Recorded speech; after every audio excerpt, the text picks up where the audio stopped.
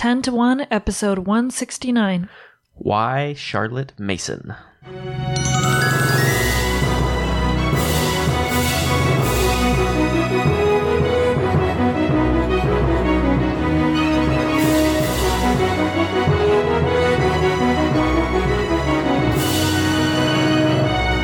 to 10 to 1. I guess I'm saying this. Because we didn't discuss it ahead of time. I don't think we need to do too much introduction. We did our last episode on why homeschool. And kind of a big philosophical, very high level. And then this one's going to be still high level, but a little bit more focused into why specifically we chose, or I guess I chose. You chose it, Charlotte Mason, because I'm the one that's interested in planning and picking curriculums and educational philosophies. Oh man, just the thought of that makes my head hurt and makes me want to cry. The thought of poring over different curriculums and it's pretty fun comparing them. Well, we don't have to do it. Drudge. Yeah, we don't have to do that anymore. But it was fun. Spreadsheets. Oh no, it was pretty great. They get me on there about chickens though. That's when I'll be comparing them. See, when it's something you're interested in. Yeah. So I was homeschooled. You were partly homeschooled. Right. I was an oldest child, where you were the youngest. So I also saw siblings getting homeschooled, and I'm again the spreadsheet planning, interested in reading about. I'm the let's wing it type. Yeah, so that's how it ended up being me kind of figuring out what we're going to do for homeschooling when we both decided we were going to give it a shot. And then we tried so then I looked online and saw, let's look at what different types of curriculums there are, because this is what my mom did. And so I'm going to have fun to compare these different curriculums, and found an article on what are the different types of homeschooling. And so one of them was Charlotte Mason, and it pretty much made it sound like a hippie nature study. You're just out in the forest taking walks, and there's not really, it's good for young children. And so that was kind of what I thought Charlotte Mason was. And so I said, well, we're not going to do that hippie stuff. We're going to do this one that's called classical, because it's smoking the stuff, smoking the weed. A few years later, we're with the hippies. No, it's not a hippie. It's not a hippie thing. So we did a classical curriculum for a year, and I kept reading and listening to podcasts and kind of thinking it through, and we ended up changing more and more things to the curriculum that we're following. We can talk about, again, not this episode, but maybe another episode so that this one doesn't get to be too long, of specific practices and the kind of how of the curriculum that we're doing. But we started kind of doing more things that ended up being sort of Charlotte Mason-y type things, like morning time. And so then we just from me listening to people on the Literary Life podcast, from reading different homeschool moms and different educators, I kind of came to agree more with the ideas behind Charlotte Mason that we're about to talk about. And so we then switched to Ambleside Online last year, which is a Charlotte Mason curriculum. So, that to say, we've been homeschooling for, 2 years-ish. We taught them stuff before. Obviously, like we talked about in the last episode, you're always teaching, you're always educating, because it's parenting. But kind of like officially homeschooling, we've done it for 2 years. 1 year of Charlotte Mason, so I'm not the expert. I don't think you would say that you're an expert on it. In fact, this episode is partly so that I can kind of let you know what are some of the reasons behind this curriculum, because really the reason why is what's important more than the practices. Like the curriculum that we're doing, I think is really good, but there's other curriculums that are also very good. There's going to be a curriculum in 100 years, hopefully, that's better than the one that we're using. You know, there's things that are going to come and go, things that are going to be different based on your culture, your time. But the ideas behind it, the reasoning, is what's not going to change. Those, because they're based on reality, is going to be what the claim is. Those are things that are not going to change, and so you can rely upon those bedrock ideas. And then once you've got the why, then the how comes after that. So fair enough. Okay. So that being said, again, not the expert. Go listen to the new Mason Jar podcast. Is a very good Charlotte Mason. It's not about mason jars. It's not about mason jars. Go listen to that podcast. Pick what you're interested in. Start with some of the first ones, or go look up Cindy Rollins, or I can put some more links in the show notes. There's people that have been doing this for a very long time. Karen Glass, the ladies on the Ambleside Online advisory board that came up with the curriculum. They know what they're talking about, and you really should be listening to them. But since you're here, and since Melissa's not going to go listen to 20 hours of podcasts or read any books about this, no, I'm not. I'm going to give it my best shot of what the idea is with Charlotte Mason. So it is a philosophy, again, not a specific curriculum. She was a school teacher in England, early 1900s, and very well read a bunch of classical philosophers and educators, and very well read, very thoughtful person. And then she wrote her 6 volumes on her educational philosophy, and eventually she tried to kind of boil it down to 20 principles. So we're going to try and go through those 20 principles. It's kind of an arbitrary numbering. You could really put it into fewer than 20, but 20 is a nice number, I guess. Nice round number. Well, I think these are going to sound familiar, because I think we've been hearing these things from other books that we've read, from other things that we've talked about. And so part of why we are doing Charlotte Mason is that I think other people agree with this too. Yeah, I think she found some truths that, like, this wasn't something that she invented. Right. It's not like in 1900, Charlotte Mason invented this new educational idea. Like, these are kind of bedrock principles that I think you find other places. And what was the other thing I was going to say about her? I don't remember. So we'll just go with we'll keep on going with these 20 principles. And I was going to say, how much do I want to say?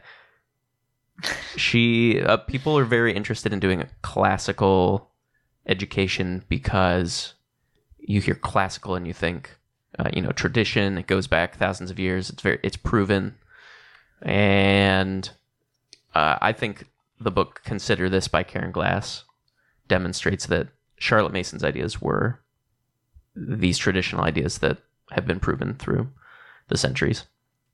So I think this is actually a classical education that you're getting by doing Charlotte Mason's. It's a classical model.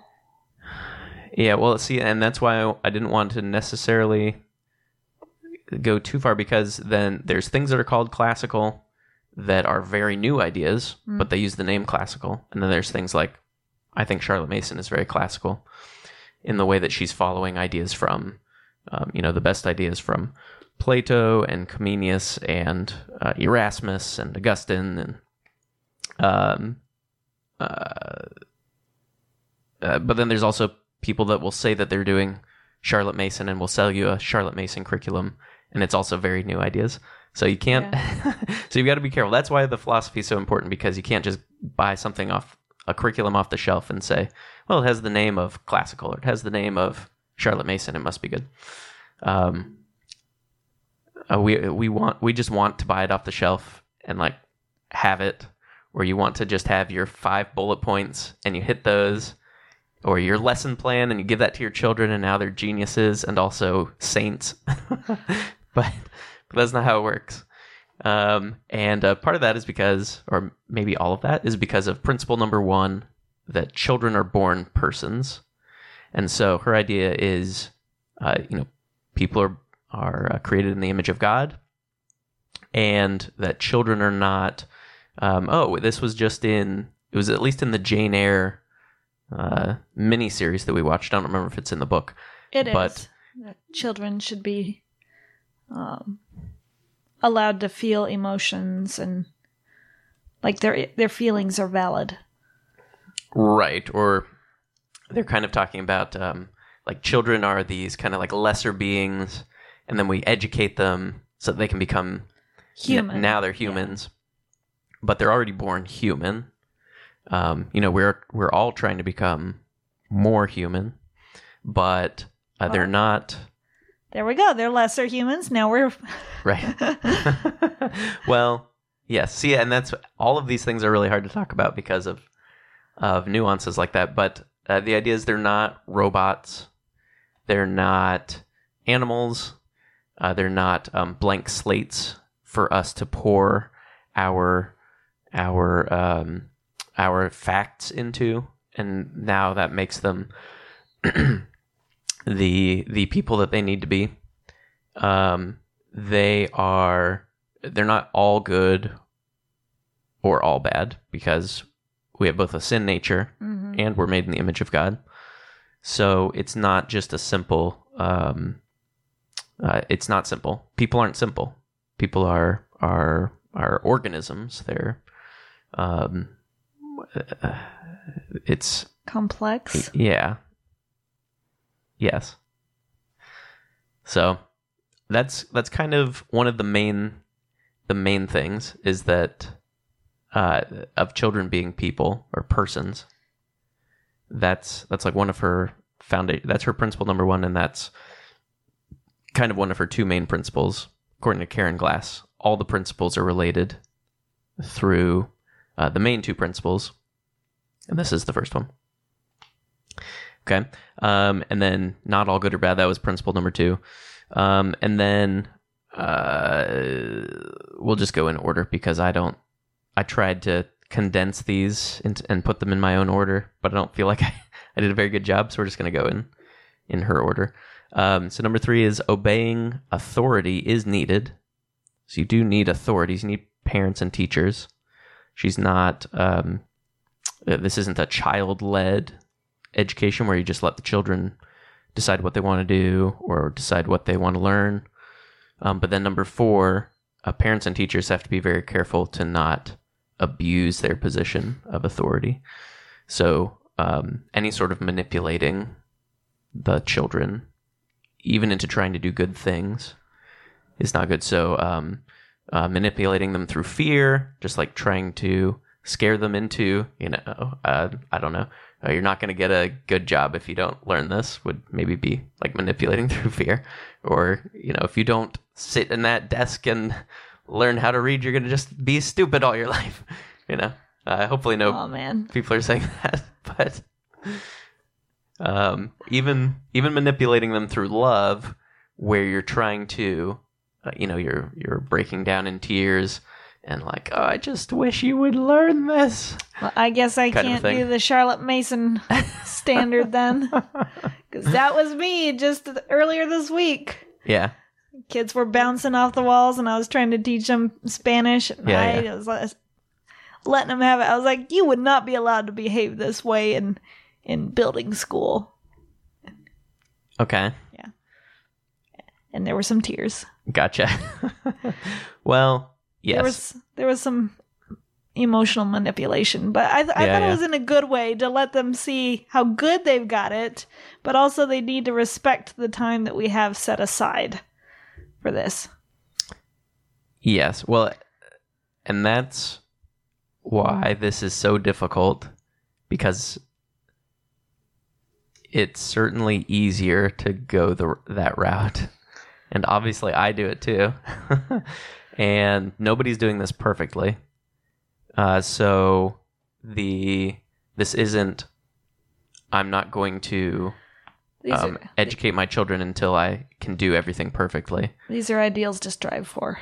Right. So some people need to be told it's okay that you're not perfect. You need to keep going and striving for that. Some people need to be told, hey, this is important. you need to try to improve with this. Some people need to be told that, but for the perfectionist people that are going to get discouraged, then yes, we're doing our best. I'm certainly not doing it very well. Nobody's doing it perfectly, and so, but you can't just not parent your children until you figure out how to be a good parent. You can't not cook dinner until you know how to cook. You just got to cook. And hopefully by cooking, you'll become a better cook. Yeah. That's just how life works. Instead, she says, instead of manipulating, we need to use 3 instruments: environment, habit, and living ideas. And this is her point number 5.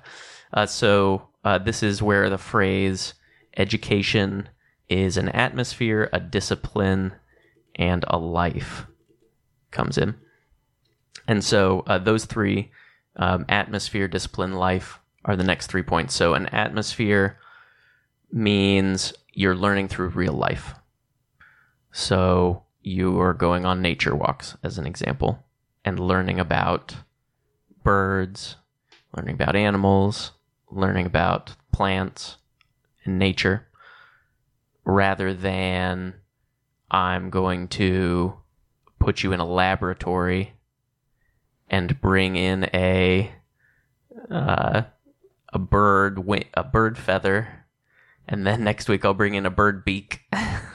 This is kind of a silly example to prove the point, but like, you're learning naturally, not in an artificial manner. Also not in a dumbed down way where you're like talking down to the children. It's just this, like, through life you're teaching. You're at the grocery store and you're teaching. Okay. And then number 7 is a discipline. So it's building good habits and self-control. And then it's a life. And so the idea with that is that it's every part of you. So it's primarily, I guess, I don't want to say primarily. It's mental is the part we think about most, is their minds are expanding by learning these ideas. But it's also physical. Exercise and being able to control your body, and even being able to do things like handicrafts, where you have control of your fingers and can learn these physical motions, is also part of it, because we're physical beings. People have bodies. And it's also spiritual. So she was a Christian, and for her, knowledge of God was the most important knowledge. So then on to number 9, she kind of reiterates from before that we're spiritual organisms that digest knowledge. And you'll hear the eating analogy a lot, certainly from Karen Glass and others that I've heard modern. I've not read, other than excerpts, I've not read Charlotte Mason, so I don't know if she uses that. That's next on the list. But they're not sacks to stuff ideas into. they're organisms that are digesting. So with the idea of eating, with that picture, there's the idea of a feast of ideas. And then in the same way, you can't force feed. I guess you can force feed a child at a certain age, but very quickly they have to feed themselves. And you're putting food in front of them, but then they have to be the ones to chew and swallow and then digest. You can't digest it for them. And we could talk about what that means maybe later. And you also have to present them with the good food instead of junk food. And you have to present them with a diverse, vast amount of knowledge. So then let's see. If it was just we filled their minds with ideas, then the burden is on the teacher at that point, and lesson planning and getting this exact amount of information and these exact things to give to the child. But your danger, if you do that, of giving the child a lot of teaching, but not giving them a lot of knowledge. So the teacher has to make sure that it's not the teacher getting in the way of the child learning. So then here's the other main point. Any thoughts? I'm going to take a sip of water. It sounds good so far.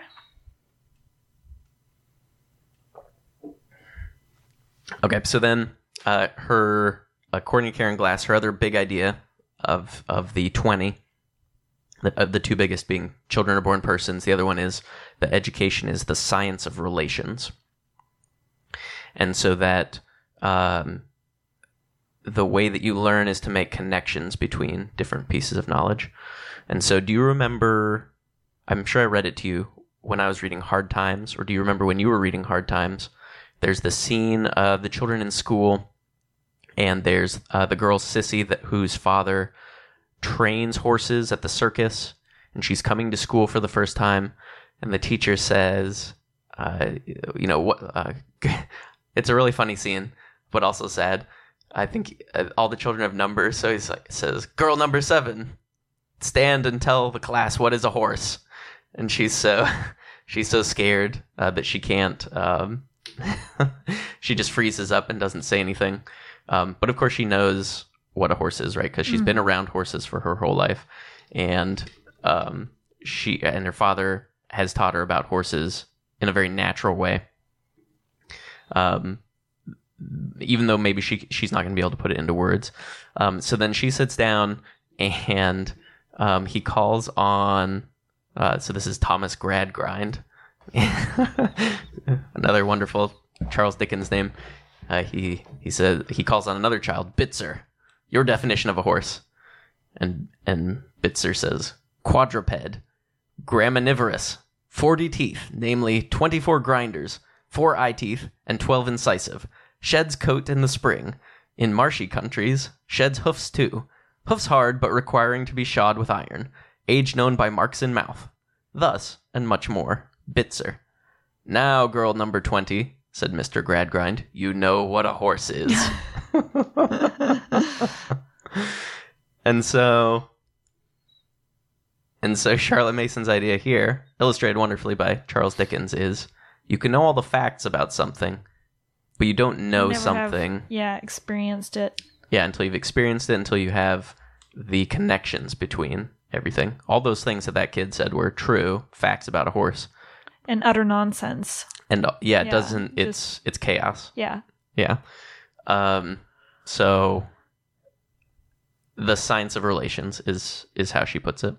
And so then this is that idea of you're giving them a feast of ideas. You're giving them living books, giving them direct knowledge of nature and science and art, and then they're making the connections. The teacher's not the one to make the connections. That would be like digesting the food for them, but you're teaching them to make connections, and then they've got to have that aha moment as they study these different subjects. Okay. And then knowledge communicated, again, vast and varied, communicated through literary language. So this is the idea of you're letting them read real books. For example, if you're teaching literature, then they're reading literature. They're not reading excerpts put into a textbook by a textbook writer. No offense to textbook writers, but yeah, you should be, if you're going to teach history, you should read, a book by, maybe you should read Julius Caesar writing about his campaigns, and not just reading, or maybe never reading, a textbook with bullet points and bold terms by someone who can write textbooks. That's probably not a very high literary quality. And then even just the language itself, getting the beautiful language into their minds is very important. Okay, a few more. So then children should narrate after a single reading or hearing to assimilate the knowledge. And this is that idea of you only really know something after you've taught it. And so you read something once. You don't let them go back and read it again, because this is going to help them learn how to focus. And they're going to miss some facts and get some things wrong as they're starting out, or forget things. But it's going to be a habit that they can then form to be able to read something and retain it. And then narration is something that locks that in, as they say, read a story, and then they, in their minds, put things in order, decide what the important points are. It's helpful for their memory, because now they're working on and practicing remembering these things, and then being able to speak out loud, and later being able to write down in a coherent way the things that they now understand.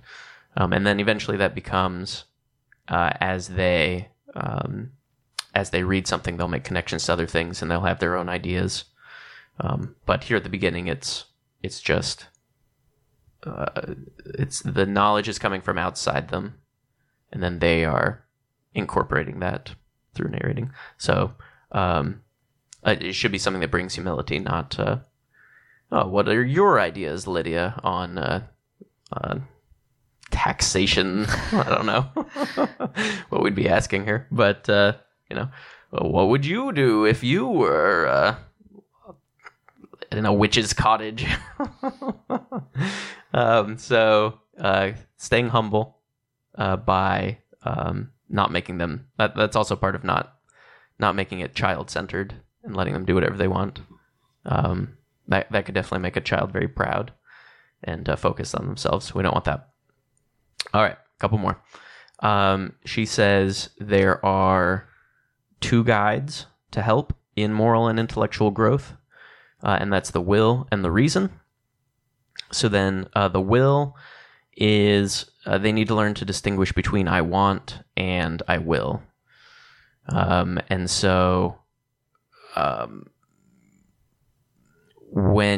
so she even suggests as a practical thing, when there's something you want to do, or when you don't want to do something that you should, then take a break, think about something else, or do something else briefly, and then after a short diversion, your mind is refreshed and you can will to do what you should.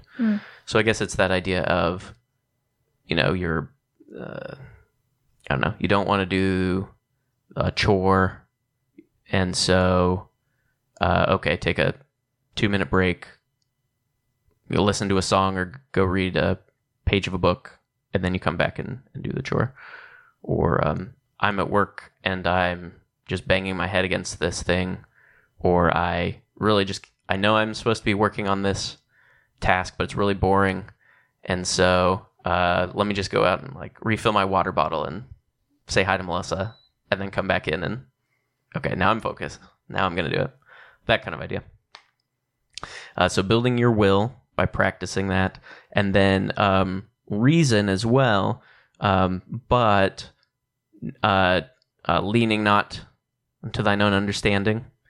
So using reason as a tool, as a servant, and using your logic to do mathematics and to find proofs for the things that you believe, I suppose, but not thinking that you're like logicking out, if that's a phrase. It's a phrase now. Like C.S. Lewis says in The Discarded Image, that we think that we examine all the facts and then we very logically decide what we're going to believe. But actually what people usually do is we decide what we're going to believe. And make up reasons afterward. And then we come up with reasons, or we find the facts. We go looking for the facts that we then... Ben de Bono mentioned that too. Right. Yeah. Yeah, and this is what definitely one of the examples of, oh yeah, I've heard this from, C.S. Lewis says it, and then I think Ben de Bono maybe from the Ian McGilchrist probably, yeah, series that he's doing, the neuroscientist, and then Charlotte Mason is also saying this. So when you have these ideas, connections. Exactly, the science of relation. See, children have to understand that as a human, they're going to have to accept or reject ideas. And it's not going to be... logic is not the thing that's going to get you to accept the right ideas. You can't logic yourself into heaven, would be another thing to bring in. People will discuss if God exists or not. And that's not something that you can reason out. Or you can't reason out... the incarnation, the resurrection. I think these are things you're going to have to accept or reject. And so then the last principle, number 20, is that all truths are God's truths. And so this also goes with that varied range of... I could have combined that with one of the other ones. Why didn't she combine this with one of the other ones? Knowledge being vast and varied, because all truth is God's truth. And so it's not, when we teach mathematics, that's like the secular thing, and we teach history, and that's like a subject. And then we also have a Bible class. Like, that's not the right way to do education. Or it's not, well, we have our math books and we put a Bible verse on the page. Or we have a word... We've Christianized it now. Yes. Or we have a word problem. Jimmy had 2 Bibles and Sally had 3 Bibles. Like, it's not that either. It's the fact that there are truths in mathematics that are true, and like believing in an objective reality, believing in a consistency in how the world works. If you want to talk about like physics, like the laws of nature and things, like these things are going to be affected by your philosophy, by your like, just as an example, a Christian versus an atheist is going to think about mathematics differently, or should. And that should go for every subject. And so it's not even like a Christian worldview is a very a common phrase. We're going to teach through a Christian worldview. It's not even that, because then with that, you're, let's say, reading... if you're reading literature through a Christian worldview, you're asking the students to like pick apart the stories and like, was the character right here? Is this author correct when they believe this? And you're again kind of making the student into a judge. Moralist. Yeah, moralist. Kind of turning them into, again, kind of self-centered, So just an analyst instead of sitting there and experiencing it and absorbing it and making it part of themselves. Yes. Yeah, that. Because education is the science of relations. Mm-hmm. And that's how art works then, that you experience art. You don't go into judge art, it judges you. I think is what how C.S. Lewis puts it. Well, along those thoughts, so I've been rereading Jane Eyre these last few days, and man, it was so good on the first read, but it's so good on reread because you know what's coming. Mm-hmm. And when Mr. Rochester is talking to Jane about... You're going to spoil Jane Eyre here? Spoiler alert for... different things. 200-year-old book that everyone should go read. Oh, it's such a good book. In one, I've read other people's reviews on Goodreads or different things on YouTube, and people are like, "Oh man, he was so wrong about this," and awful old man. And but on the other, if you read the book and you just humanize with it, you understand. Man, this guy is. You can see where he's coming from, and you can see why he's doing what he's doing. There. I don't think I really spoiled anything too much. Right. You empathize with him. Right. And would you do the same thing in his shoes? I don't know. Right. Well, even that I wouldn't teach someone to read, or so here's what I'm reading and being taught. You wouldn't teach someone to read even to say, what would you do in this situation? Because then you're again making it about the... Yeah, no, I wouldn't... The reader.